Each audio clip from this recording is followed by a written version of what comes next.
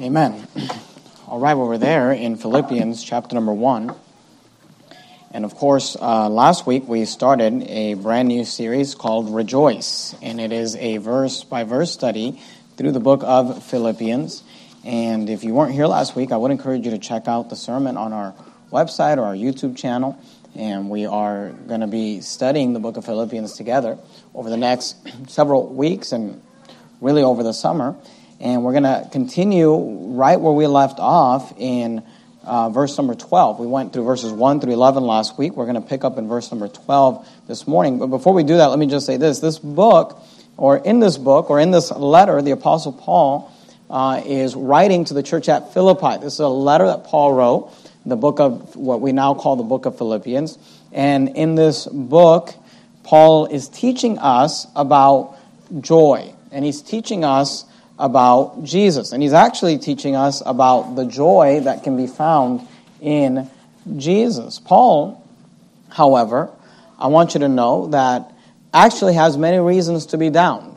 Sometimes people talk to you about joy and happiness, and the automatic response is, well, if you were going through what I was going through, if you lived the circumstances that I lived. I want you to know that when Paul tells us about joy and really commands us to rejoice, he's not on a tropical island somewhere relaxing. He's in a prison cell. And more than that, Paul has many reasons, many legitimate reasons, many valid reasons to be down and discouraged because of the things that have happened unto him. In fact, that's where we begin this morning, Philippians 1 and verse 12. Notice what Paul says. He says, "But I would ye should understand, brethren." I want you to notice this phrase.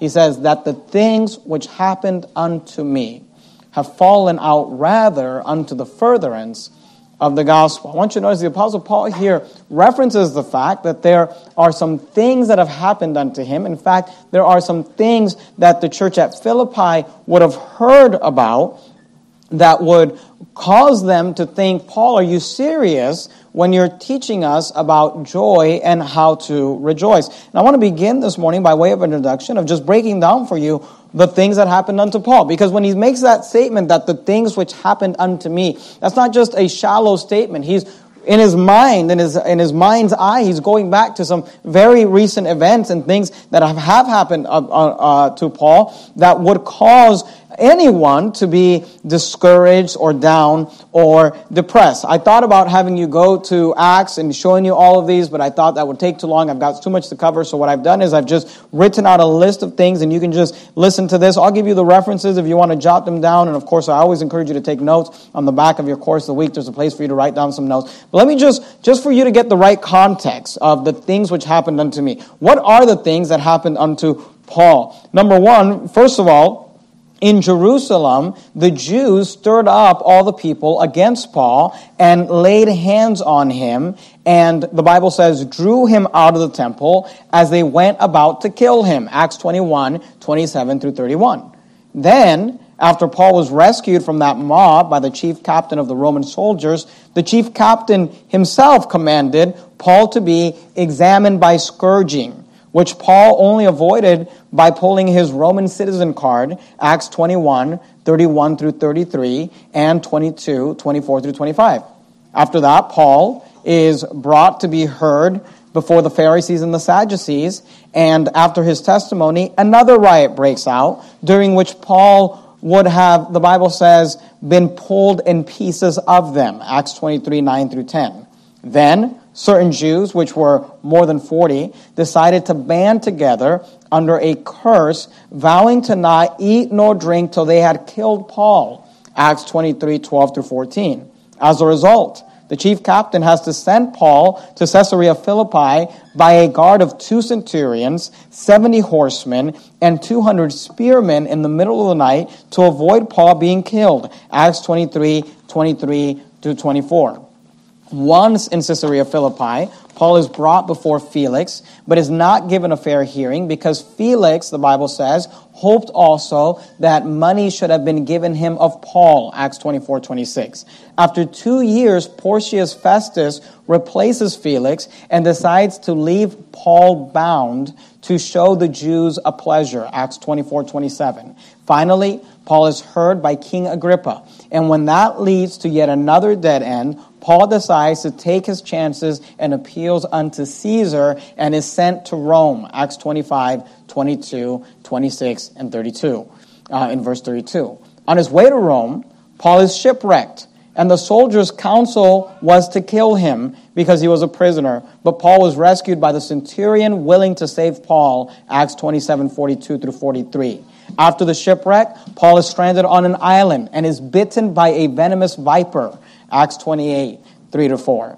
He survives that, makes it to Rome, and when Paul finally makes it to Rome, he dwelt 2 whole years in his own hired house under house arrest, and we're told, history tells us, chained to a Roman soldier 24 hours a day, 7 days a week, Acts 28:30 through 31. So when Paul says, the things that have happened unto me, there are some things that have happened unto Paul.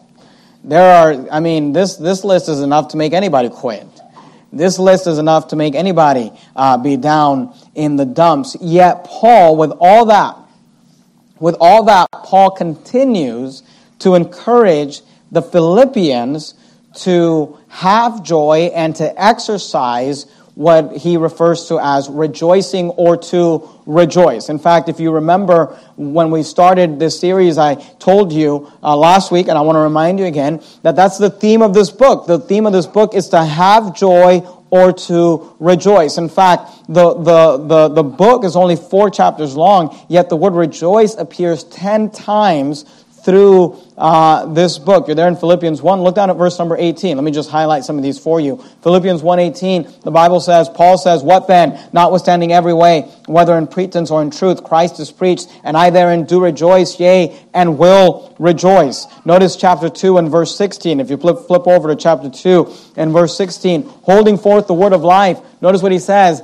"that I may rejoice in the day of Christ, that I have not run in vain, neither labored in vain. Yea, and if I be offered upon the sacrifice and service of your faith," notice what he says, "I joy and rejoice with you all." Look at verse 18. "For the same cause also do ye joy and rejoice with me." Look at chapter 3 and verse 1. "Finally, my brethren, rejoice in the Lord. To write the same thing to you, to me indeed is not grievous, but for you it is safe." Notice Philippians chapter 4 and verse 4. "Rejoice in the Lord always, and again I say rejoice."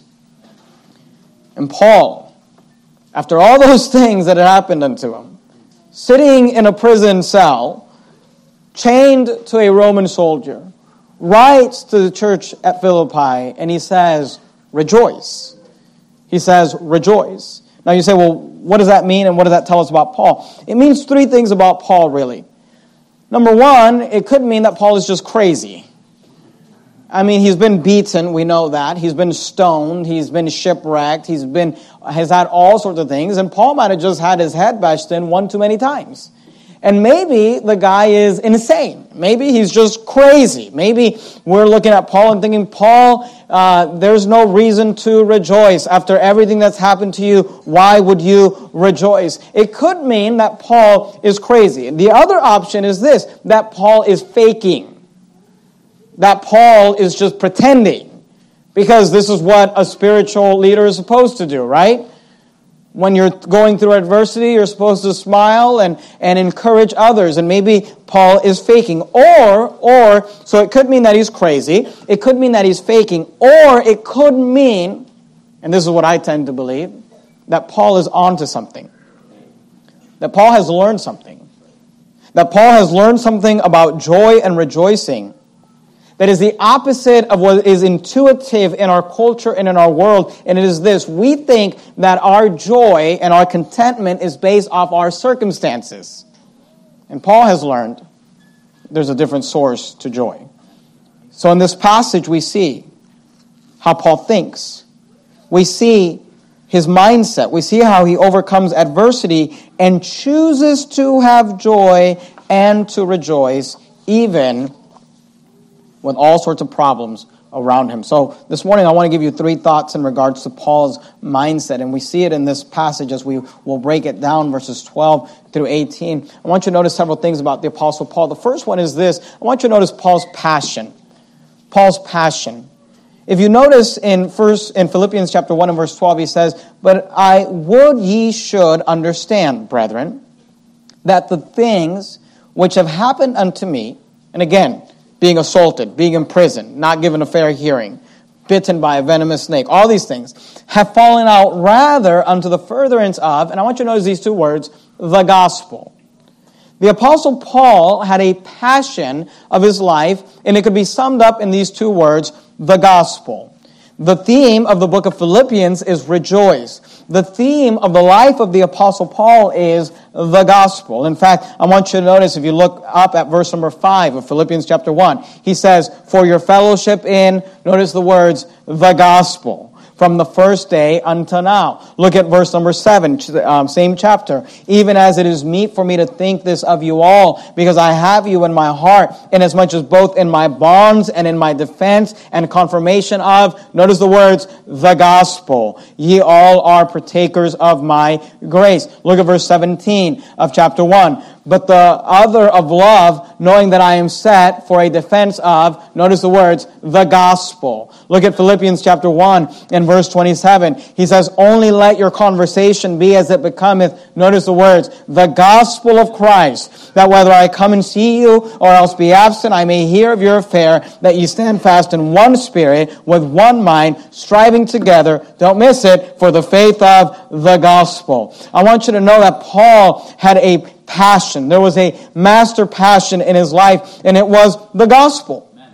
You don't have to turn there. I'll just read this for you. Romans 1:15 says this, "So as much as in me is," this is what Paul said. He said, "So as much as in me is," he says, "I am ready to preach the gospel to you that are at Rome also." Paul said, "As much as in me is," he says, "with every ounce of energy, with everything I've got," he said, "I am ready to preach the gospel." See, Paul had this passion of his life, and it was the gospel. Over and over and over through his writings, he talks about the gospel, and he preaches about the gospel. He had this passion of the gospel. You ask Paul, "What are you doing?" He'd say the gospel. You ask Paul, "What are you thinking about?" He'd say the gospel. You say, "Paul, what are you interested in?" He'd say the gospel. You ask Paul, "What do you want for lunch?" He'd say the gospel. His passion was the gospel. And by the way, Paul's passion was also God's passion, the gospel. We all have a passion. We all have a master passion, something that drives us. See, Paul, if you study the life of Paul, you'll learn that Paul was what we would call a type A personality. Highly driven, highly effective, highly goal-oriented. If Paul wanted to, he could have been the greatest CEO of whatever company. He could have been an emperor for whatever it's worth. But Paul had given his life to the gospel. His passion was the gospel. See, we all have a passion. For some people, their passion is money. And they give their lives and they drive their energy towards gaining money. For other people, their passion is pleasure. For other people, their passion is education. For other people, their passion is success. For other people, their passion is status. For other people, their passion is possessions. But for Paul, his passion was the gospel. What he cared about was the gospel and getting the gospel out. And we need to understand, if you say, well, what does this have to do with rejoicing? Before you can understand Paul's problems and Paul's perspective, you have to understand Paul's passion. What was it? The gospel. William Booth was a man that lived in the 1800s, and he was the founder of the Salvation Army. Now, the Salvation Army and what the Salvation Army is today and what it was when it was founded in the 1800s are very different things. When the Salvation Army was founded in the 1800s, originally it was an organization that would train evangelists to go out into the streets and preach the gospel face to face to the poor and destitute. It was really what we would call a soul-winning ministry. the Salvation Army. Here's what William Booth said. He said, some men's passion is for gold. Some men's passion is for art. Some men's passion is for fame. My passion is for souls. Amen. Paul had a passion that was similar to that of William Booth. If Paul would have met William Booth, he would have gave him a high five and said, the gospel. He was interested in the gospel. He was interested in getting people saved. He was interested in preaching to the lost and reaching people. That was the passion of Paul. That is the passion of Christ. That is the passion of God. And by the way, that ought to be your passion. Amen. And that ought to be my passion. So I want you to notice that we begin this morning by seeing Paul's passion. What was it? The gospel. But then I'd like you to notice secondly this morning, not only do we see Paul's passion, but we see Paul's problems.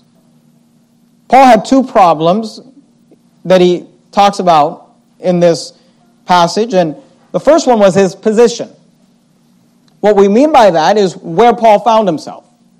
He found himself in prison. Notice verse 13. He says, so that my bonds in Christ are manifest in all the palace and in all other places. Paul said, my bonds are manifest. He said, you know, you've heard, the rumors have spread, the word has been given out that I have a major problem. My problem is my position. You say, what's the problem with your position? It is that he was in prison. His problem was that he was captured. He felt tied up and bound, literally was bound by a prison. Here's what's interesting, is that many people today are unhappy because they feel imprisoned by their own lives. Paul was literally, physically imprisoned. But I believe that this morning, in this group of people, there are people who may feel imprisoned by their lives. Let me read to you a little excerpt from an article that came out from Psychology Today. It's entitled, Imprisoned by Your Life. Here's what it says. It says, many people feel trapped by aspects of their life. Trapped in a difficult relationship, at an unfulfilling job, or generally unhappy with their life despite their basic needs being met. The article goes on to say people are unhappy because they view their lives as prisons. People get married, have children, buy a home and cars, furniture, vacations, and whatever else they have been programmed to associate with happiness and success. After the novelty wears off and their new goal is defined, success has been relocated even further up the scale, they feel like prisoners in their own life. I want you to notice and understand that the Apostle Paul had a problem, and it was the fact that he was in prison. And maybe you're here this morning and you feel like your life is a prison. Maybe you feel imprisoned in a marriage that you love but is difficult. In a marriage that you are trying to make work but is not working. Maybe you feel imprisoned by children that are going wayward. No matter what you do and how much you pray and what you try.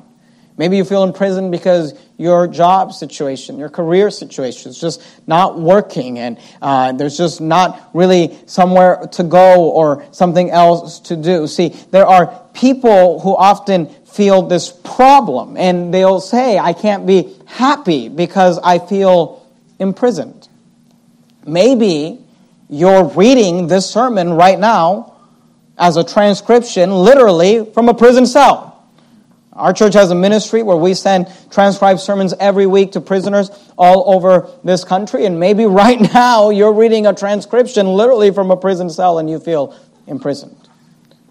I want you to notice that the Apostle Paul felt imprisoned as well. Paul had a second problem. His first problem was his position. His second problem was his opposition. Notice verse 14. And many of the brethren in the Lord, waxing confident by my bonds, are much more bold to speak the word without fear. I want you to notice what Paul says. He says some. He says some.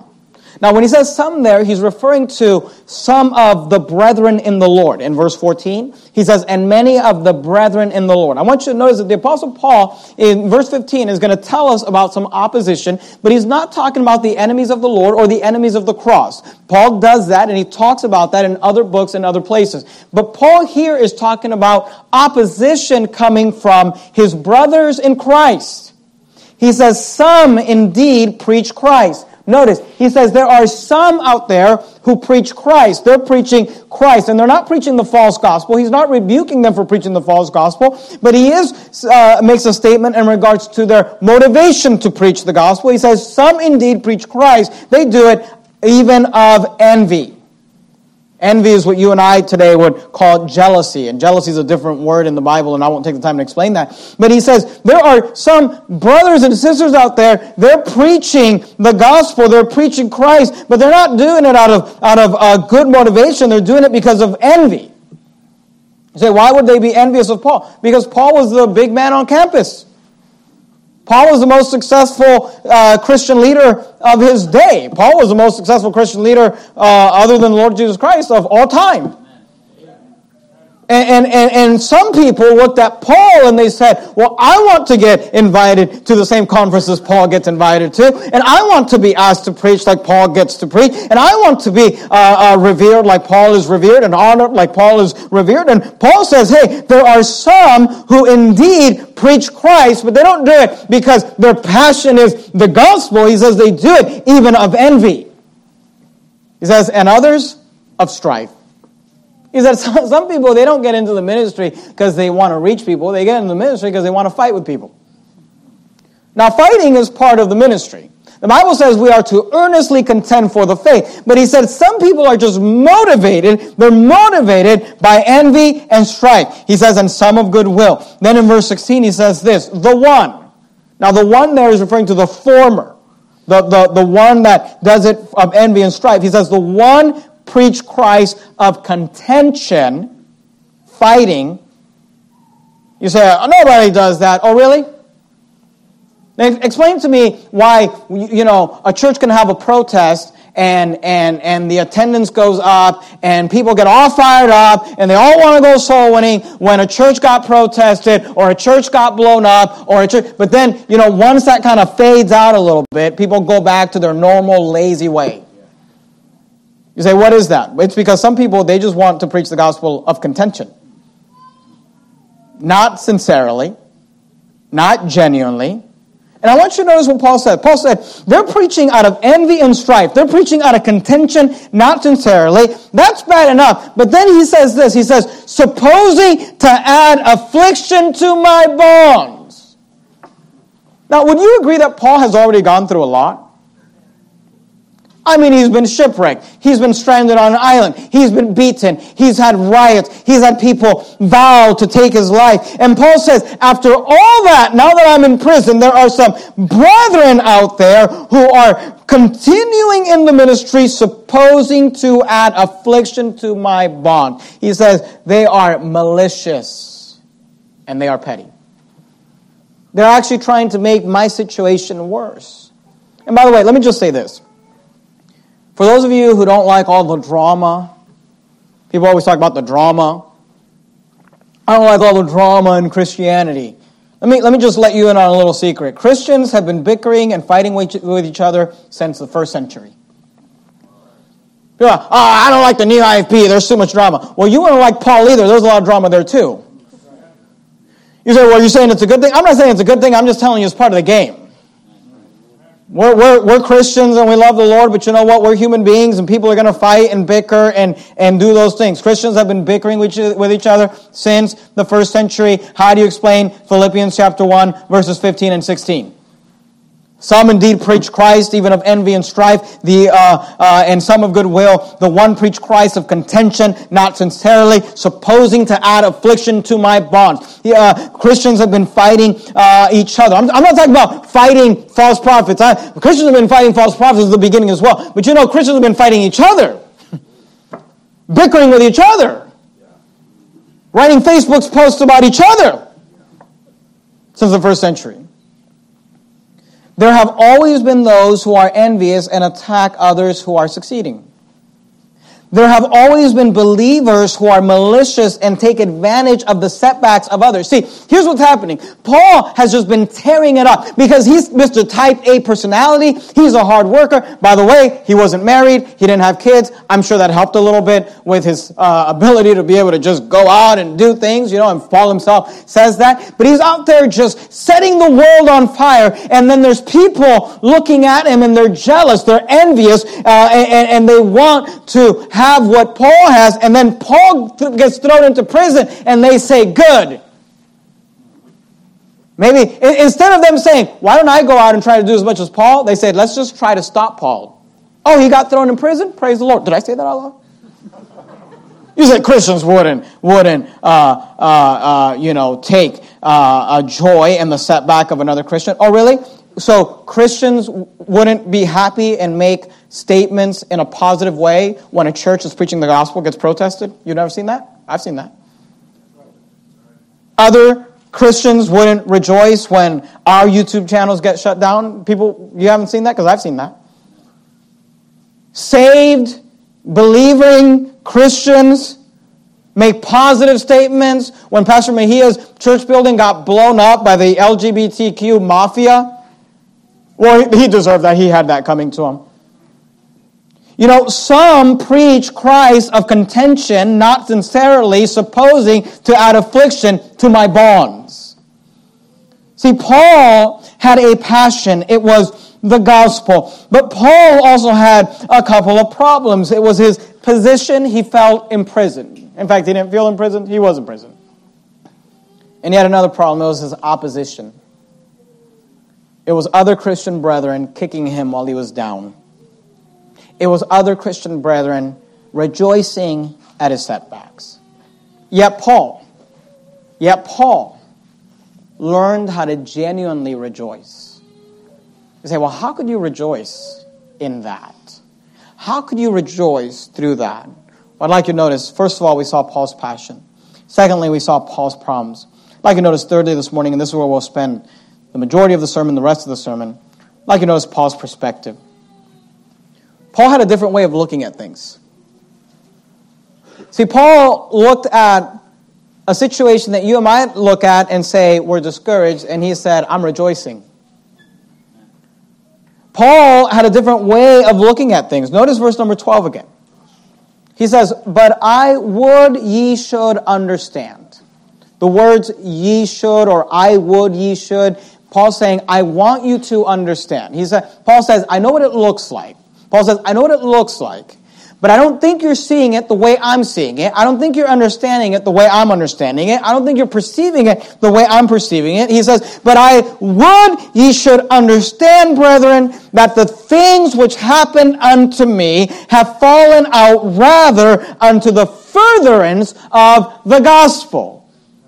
Paul says, see, you look at my problems, and I see my problems, but when I see my problems through the lens of my passion, what I realize is that my problems have actually furthered my passion.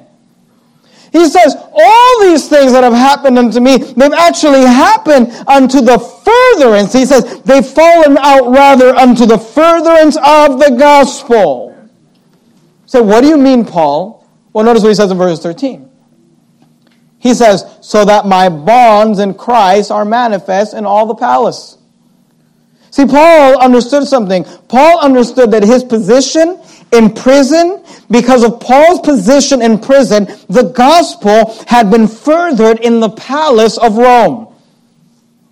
See, Paul had been given an opportunity to preach somewhere he would have never had access to. He would have never had access to the palace of the Roman Empire. He would have never had access to the people working in the palace. He would have never had access to preach the gospel to the king, the emperor, to preach the gospel to the household of Caesar. But Paul says, hey, let me explain something to you. Yes, I've got some problems. I'm in prison. And as a result of being in this house arrest, as a result of being in this hired house, they've chained to me. The history tells us they would take 8-hour shifts, and a different guard would be chained to Paul for 8 hours. Paul would be chained 24 hours a day, 7 days a week. But different guards would take shifts and be chained to Paul for 8 hours. And Paul said, they chained me to a guard for 8 hours.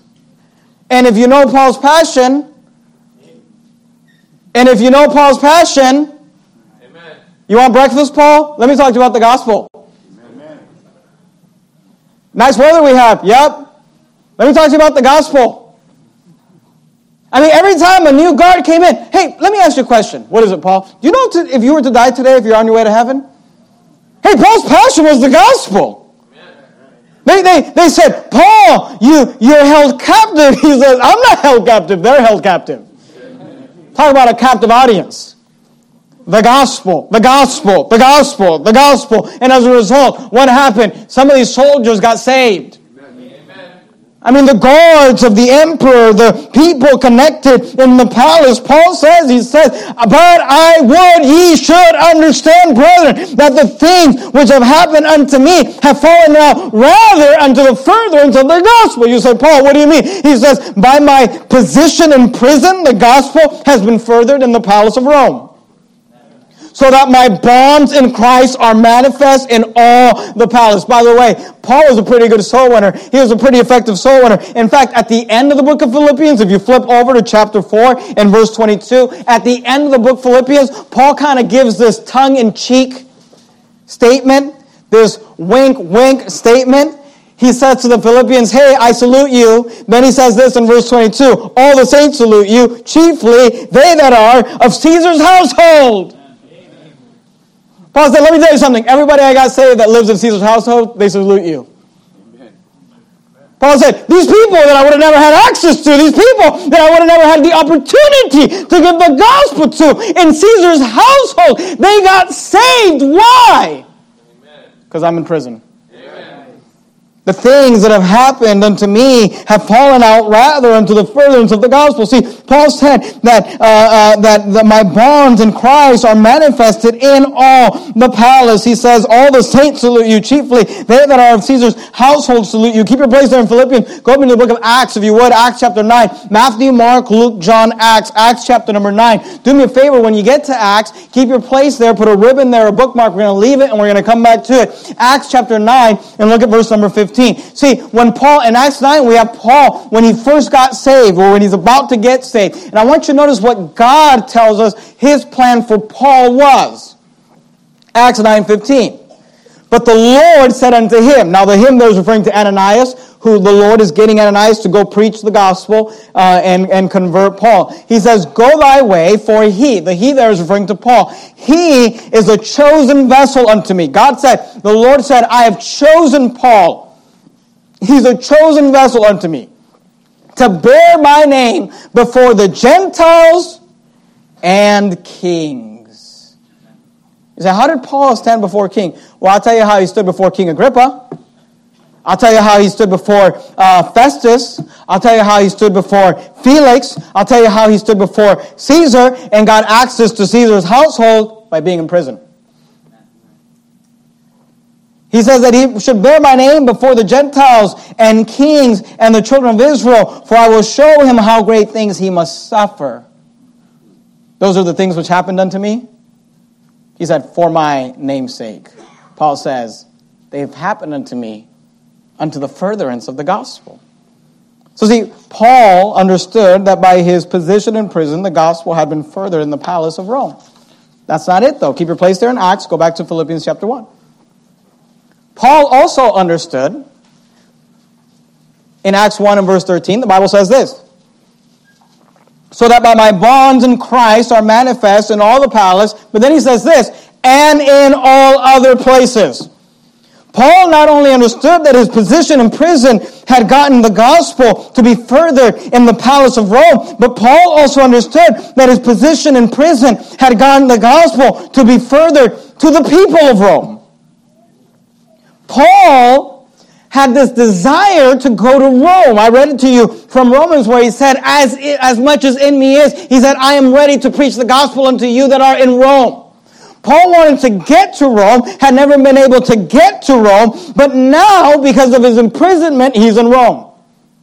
Now, what do you think Paul did while he was in prison in Rome? Go to Acts 28. Acts 28. Well, if you understand the passion of the Apostle Paul, you might understand what he did. You say, well, he preached the gospel to the Roman soldiers and got his message into Caesar's household. Yes, but he did other things. Acts 28, look at verse 30. Acts 28, verse 30. Here we have Paul in Rome. Paul in Rome.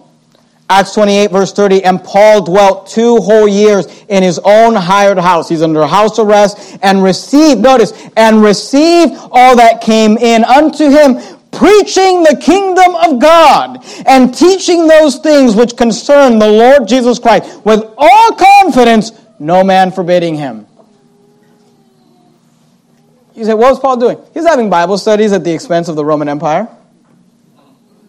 Was Paul getting a full-time evangelist? Yeah, he was getting paid by Rome to preach the gospel in Caesar's household and to the Roman Empire. Paul understood that his position in prison had furthered the gospel not only in the palace of Rome, but also with the people of Rome. By the way, let me say this. During this time, Paul wrote what we refer to as the prison epistles. During this time, while Paul was in prison in Rome, the Holy Spirit of God spake through Paul, and he penned down the book of Ephesians, Philippians, Colossians, and Philemon. The interesting thing is that the longest period of Paul's incarceration was the greatest period of Paul's impact. Paul understood that his prison position, his present position, had furthered the gospel in the palace of Rome, had furthered the gospel with the people of Rome. But I want you to notice, thirdly, Paul's present prison position had furthered the gospel with the preachers in Rome. Look at verse 14. Philippians chapter 1, verse 14.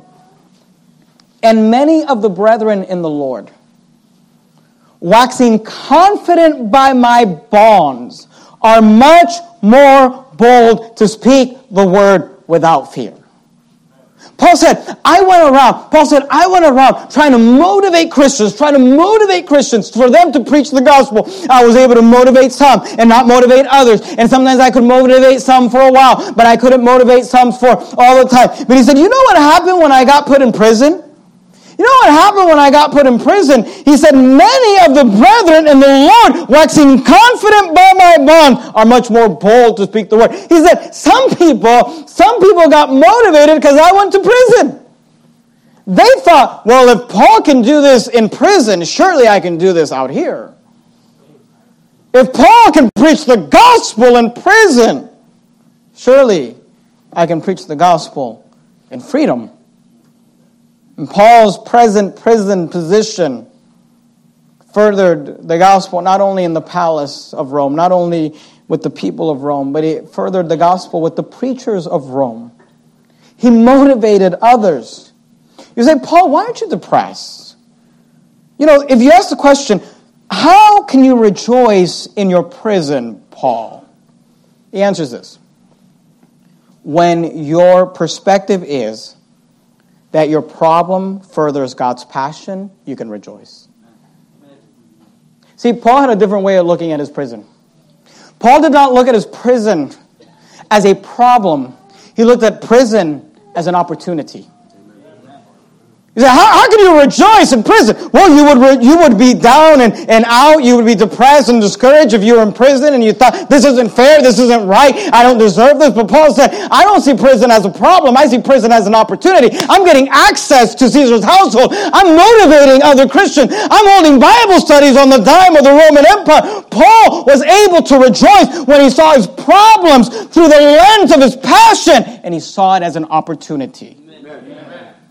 The reason you're always down about your prison, the reason you're always down about your problems is because you're looking at it wrong. Sometimes God puts problems in your life as an opportunity. You say, I can see that for Paul. How could that be for other Christians? Okay, how about a lady by the name of Fanny Crosby? You may recognize her name. She's written many of the hymns in your hymn book, in our hymn book. When Fanny Crosby was 6 weeks old, she caught a cold, but their town doctor was unavailable, so they sought the advice from a nearby country doctor who unwittingly prescribed a hot mustard poultice for her inflamed eyes. When she started crying, the doctor said something to the effect that it was working and they should leave it on for the prescribed time. The result was total blindness. When it became known throughout the small town that the man left and no one ever heard from him again. Concerning this tragedy, Fanny Crosby later wrote, "In more than 85 years, I have not for a moment felt a spark of resentment against him. For I have always believed from my youth up that the good Lord in his infinite mercy by this means consecrated me to the work that I am still permitted to do." Fanny Crosby wrote more than 9,000 hymns, including Rescue the Perishing, Blessed Assurance, Pass Me Not, O Gentle Savior, and All the Way My Savior Leads Me. She used her testimony and her writing to encourage multitudes of people unto this day. By the way, Fanny Crosby, who had her sight stolen by an incompetent doctor, is the one who wrote these words in the song, All the Way My Savior Leads Me. She wrote this, "All the way my Savior leads me, what have I to ask beside? Can I doubt his faithful mercies, who through life has been my guide? Heavenly peace, divinest comfort, ere by faith in all to dwell. For I know whate'er befall me, Jesus doeth all things well." For I know whate'er befall me, Jesus doeth all things well. Amen. How about Amy Carmichael? Amy was a young girl that was not pleased with her appearance. She was envious of the girls around her who had blue eyes, and she had brown eyes, which she found very unattractive. While quite young, she remembered her mother's teaching that if she asked God for anything, he would surely grant her requests. So having a spiritual stirring at a young age, Amy proceeded to ask God to change her eye color, not realizing that sometimes his answer is no. Much to her disappointment, they remained brown. But as the years unfolded, Amy came to realize the wisdom of God's denial of her request. While serving as a missionary in India, her brown eyes became an asset to her ministry.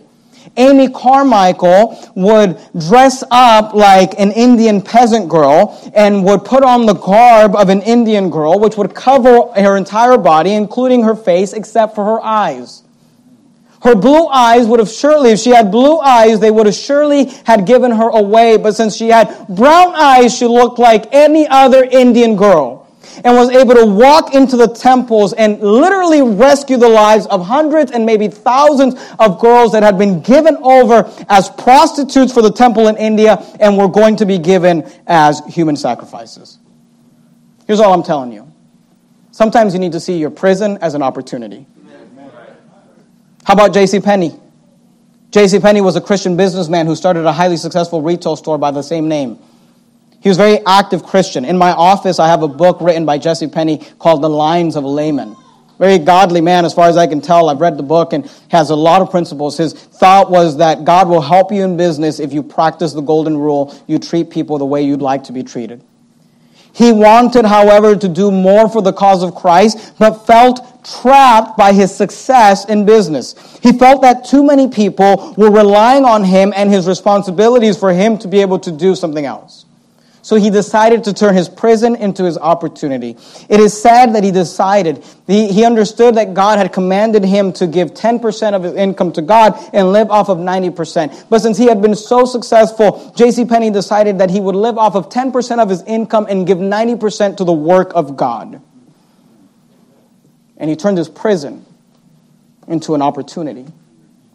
You know why you can't rejoice during opposition? Is because instead of seeing opportunity, you're seeing opposition. Instead of seeing opportunity, you're seeing prison cells. See, sometimes God allows adversity in our lives. Sometimes God allows problems into our life. Sometimes God allows things to come into our lives. And some Christians respond with mourning and with anger and with bitterness. And others, like Paul, respond with rejoicing and with joy. You say, Paul, are you crazy? Paul, are you faking it? Paul, how can you rejoice? And Paul would say, my problem is my opportunity to serve God. So Paul saw his prison as his opportunity. I want you to notice how Paul saw his second problem. Go back to Philippians 1, look at verse 17. He says, but the other of love. Remember, he talked to us about these disingenuous preachers. These preachers who preach for contention out of envy and strife. He talked about these preachers that have the wrong motives. In fact, they're trying to add to his affliction, Paul would say. But notice what he says. He says, but there are others. But the other of love, knowing that I am set for the defense of the gospel. Then he says this in verse 18. He says, what then? What then? Here's how you and I would say that today. We'd say this, so what? He's like, what then? I know there are some people out there who are preaching the gospel and they're doing it for the wrong reasons. I know there are people out there who are preaching the gospel just because they're trying to compete with me and trying to, they're envious of me and they're trying to outdo me. I know there are people out there who are preaching the gospel and they're trying to kick me while I'm down and talk smack about me while I'm in prison. And I know that there are people out there that are malicious. I'm not talking about unsaved people. He says, not false prophets, people that are preaching the gospel, they don't like me. He said, and I know that there are others who are preaching of love. And then Paul kind of shrugs his shoulder and he says, so what? What then? He says, notwithstanding every way, whether in pretense means to be pretending to not do it for the right reason, whether in pretense or in truth, Christ is preached. He says, and I therein do rejoice, yea, and I will rejoice. You say, Paul, what are you talking about? Here's what Paul's saying. Paul's saying, my passion is the gospel. My passion is to get the gospel out. My passion is that people would get saved. And here's what Paul said. Paul said, I don't care why people preach the gospel. He said, I don't care why they're preaching the gospel. By the way, let me tell you something. Pastor, this is not Paul speaking. Pastor Jimenez speaking here, and I hope you take this the right way. I'm not saying this in an arrogant way. You know that my goal is to motivate as many of our church people to preach the gospel, and I don't care why you preach the gospel. If I preach sermons about, people dying and going to hell and tug at your heartstrings and motivate you to preach the gospel, amen. If I preach positive sermons about the fact that we can go and find disciples and invest in people and reproduce ourselves, then so be it. If you go and preach the gospel because it's a cool thing to do at Verity Baptist Church and it's what all the cool kids are doing, I therein do rejoice. Amen. I don't care why people preach the gospel. Paul says, I don't care why people preach the gospel. He said, they're preaching it for the wrong reason. Some people are preaching it for the right reason. He says, what then? Notwithstanding in every way, wherein in pretense or in truth, Christ is preached, and I therein do rejoice. He says, yea, and I will rejoice. Amen. He said, what was Paul's stand? You know what Paul's stance was? Paul's stance was, you go after those corrupting the gospel. You don't have to turn there. Galatians 1:18. This is what he wrote to the church in Galatia. He said, but though we or an angel from heaven preach any other gospel unto you, that which we have preached unto you, let him be accursed. See, Paul understood. He said, if somebody's preaching the false gospel, let's go after him. And he says, well, what if somebody's preaching the true gospel, but for the wrong reason? Paul says, I rejoice. By the way, Jesus said something similar. Mark chapter 9, if you want to turn there real quickly. Mark 9, Matthew, Mark, Luke, John. Mark 9, Matthew, Mark 9:38. The Bible says this, and John answered him saying, Mark 9:38. Mark 9:38. And John answered him saying, Master, we saw one casting out devils in thy name, and he followeth not us. And we forbade him because he followeth not us. But Jesus said, forbid him not. For there is no man which shall do a miracle in my name that can lightly speak evil of me. For he that is not against us is on our part. Say, Pastor, what do we do with these churches that they don't like you, and they don't like Pastor Anderson, and they don't like the new IFB, but they're out there and they're preaching the gospel? You know, if somebody's corrupting the gospel, then we go after them. We expose them. We earnestly contend for the truth. We fight false prophets. But you know, if somebody's out there and they're preaching the true gospel and they just happen to not like Verity Baptist Church, or not like my friends, or not like our stand or our position, or they don't like some sort of position we take on the reprobates or the preacher of rapture or whatever, you say, what's your position? My position is this. Anytime somebody preaches the true gospel, we rejoice. Amen. You know what? If the old IFB got mad at us, and they said, you know what, I'm sick and tired of these young guys. Let's spark a soul-winning revival, and let's just get as many soul winners in the old IFB out there. Let's show these young bucks how to get it done. And let's say they went out and they preached the gospel, and it was all based off competition just to show us what's what. You say, how would you respond? I would respond, praise the Lord. I would rejoice and therein rejoice. Why? Because when the gospel is preached, Paul says, if I'm their motivation and they're doing it for wrong motivation, he said, what then? So what? Notwithstanding every way, where in pretense or in truth Christ is preached, and I therein do rejoice, and yea, and will rejoice. Paul, are you crazy? Are you faking? Or are you on to something? And Paul would say, I'm happy. I'm joyful. I can rejoice. But what about all these problems and your position and your opposition? Paul would say, when my problems further the passion of God, then I can rejoice. And by the way, that's the secret of every Bible character who ever rejoiced through adversity. That's why Joseph could stand before his brothers groveling at his feet. After they had lied about him, sold him into slavery. After he'd been lied about in Potiphar's house, thrown into prison. After all of that, he could maintain a good attitude, a happy attitude. And at the end of the whole thing, he said, ye thought to do evil against me, but God meant it for good. Amen. You say, why could Joseph do that? Here's why Joseph could do that. Because Joseph understood that the things which have happened unto me have fallen out rather unto the furtherance of the gospel. That's why Esther, we just did a study on Esther. That's why Esther could lose her parents, be raised by an older cousin, be taken into the custody of a wicked king, be at best forced to be a prisoner wife, and at worst be forced to be a prisoner concubine.